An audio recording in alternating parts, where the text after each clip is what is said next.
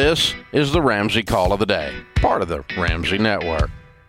Let's go to Morgan now, who joins us in Fort Wayne, Indiana. Morgan, how can we help? Hi, guys. Thanks for taking my call. I will be 25 next month. I just left a 2-year relationship where I lived with my boyfriend in his home, so I had to move back with my parents.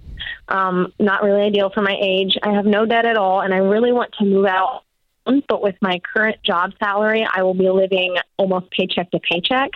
Earlier this week, I got a new job offer that's almost $20,000 more a year, but the schedule is not something I would want to work. It's an off shift, it's third shift, and then they said they might actually need to move me to second shift, possibly. So I'm a morning person. I function best on a normal work schedule, normal sleep schedule, but this job would be the answer to my prayers financially. So I'm just really having a hard time deciding on what I should do. Okay, I think there's 2 clear options here, Morgan, and I'm fine with either one. John, you may come up with a different option. One, you take the new job, and even though it's not ideal for you, I didn't hear anything that's really detrimental to your health, and it's a short-term play. It gets you out of mom and dad's house, fresh start after the 2-year relationship. You got a lot of transition going on. It may get you some mojo, some juice, a fresh start. Is it ideal? No. But is it the answer to your prayers financially? Those were your words. So I like that option. And what we do is we take it and we have an eye to the future looking for the actual work we want to do. And we use this as a springboard to the next, okay? And I can address the next if you're wondering what that is. That's one option. The other option is you go, all right, I just got a job offer for $20K more. But it's not ideal, but it tells me I am very marketable, which is true, and we are in a great job market, which is true, and you can hang out with mom and dad a little bit longer and not be so ashamed of being back with mom and dad at 25 after a 2-year breakup. I don't think that makes you a loser, and if you need to lick your wounds and get healthy, I'm okay with you staying with mom and dad until you find another job that may be more ideal. I think those are 2 clear decisions. I don't have a problem if you pass on this one, but I certainly don't think it's a bad idea to take it and let it be the springboard to the next. Yeah. Morgan, did your mom and dad like this guy? No, they did not at all. Okay, so I actually wrote that down. It sounds like you are heartbroken and relieved and living out of shame. Yep. You're embarrassed to be back at your house. Is that fair? Your mom's house? Yeah, a little bit. So I think Ken is super wise. $20,000 is $20,000. You take the job and rock it on, and you're not locked into this forever thing. And the other side of it is, which I think's wiser, is don't live out of embarrassment. Choose not to live out of embarrassment. Please. Okay? It sucks. Yeah. It is what it is. You got in the boxing ring and you got knocked down. It happens to 100% of boxers. Yeah. And you got knocked down, and now you're going to stay at home. You're embarrassed. You could even take your mom and dad out to dinner and say, this is a y'all were right and y'all told me so dinner. Love that. And you can pay for everything, and then you can spend the next 6 months to a year saving your money up, and then, like Ken said, find the perfect job for you. If you're worth $20,000 more now at this place, you're worth $20,000 more at other jobs too. Yeah, Morgan, I'm just curious, where do you want to end up? Do you know what the direction is? Not exactly. So I have done a little bit of college work. I stopped because I wasn't exactly sure what major I wanted to pursue, and I'm still kind of in that boat. I don't really feel like I have a dream job or a dream career to pursue right now. Okay, what are you wondering about? Because I know somebody as sharp as you've had a couple of ideas, and I get being unsure. I want to know what the idea that keeps popping up the most is. Say it. Don't think. Okay. So for a long time, I've really wanted to go into the cosmetology esthetician kind of beauty field, but I've always been, knocked down, and people say you can't make very much money there. So I can't stand those people. You know what I paid my barber yesterday? What'd you pay? $1 billion.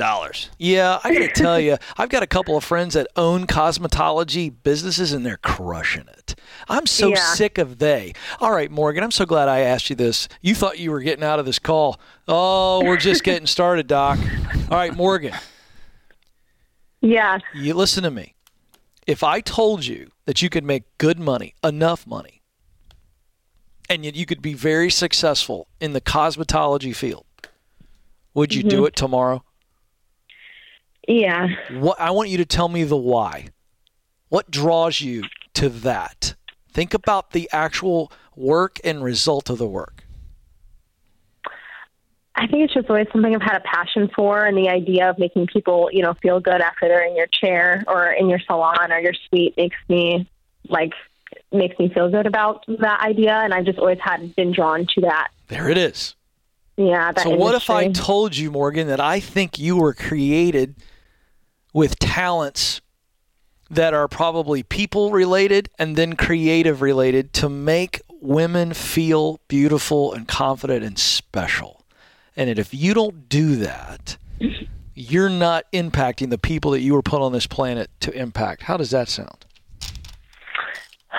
Sounds scary if I don't pursue it now when you say it like that.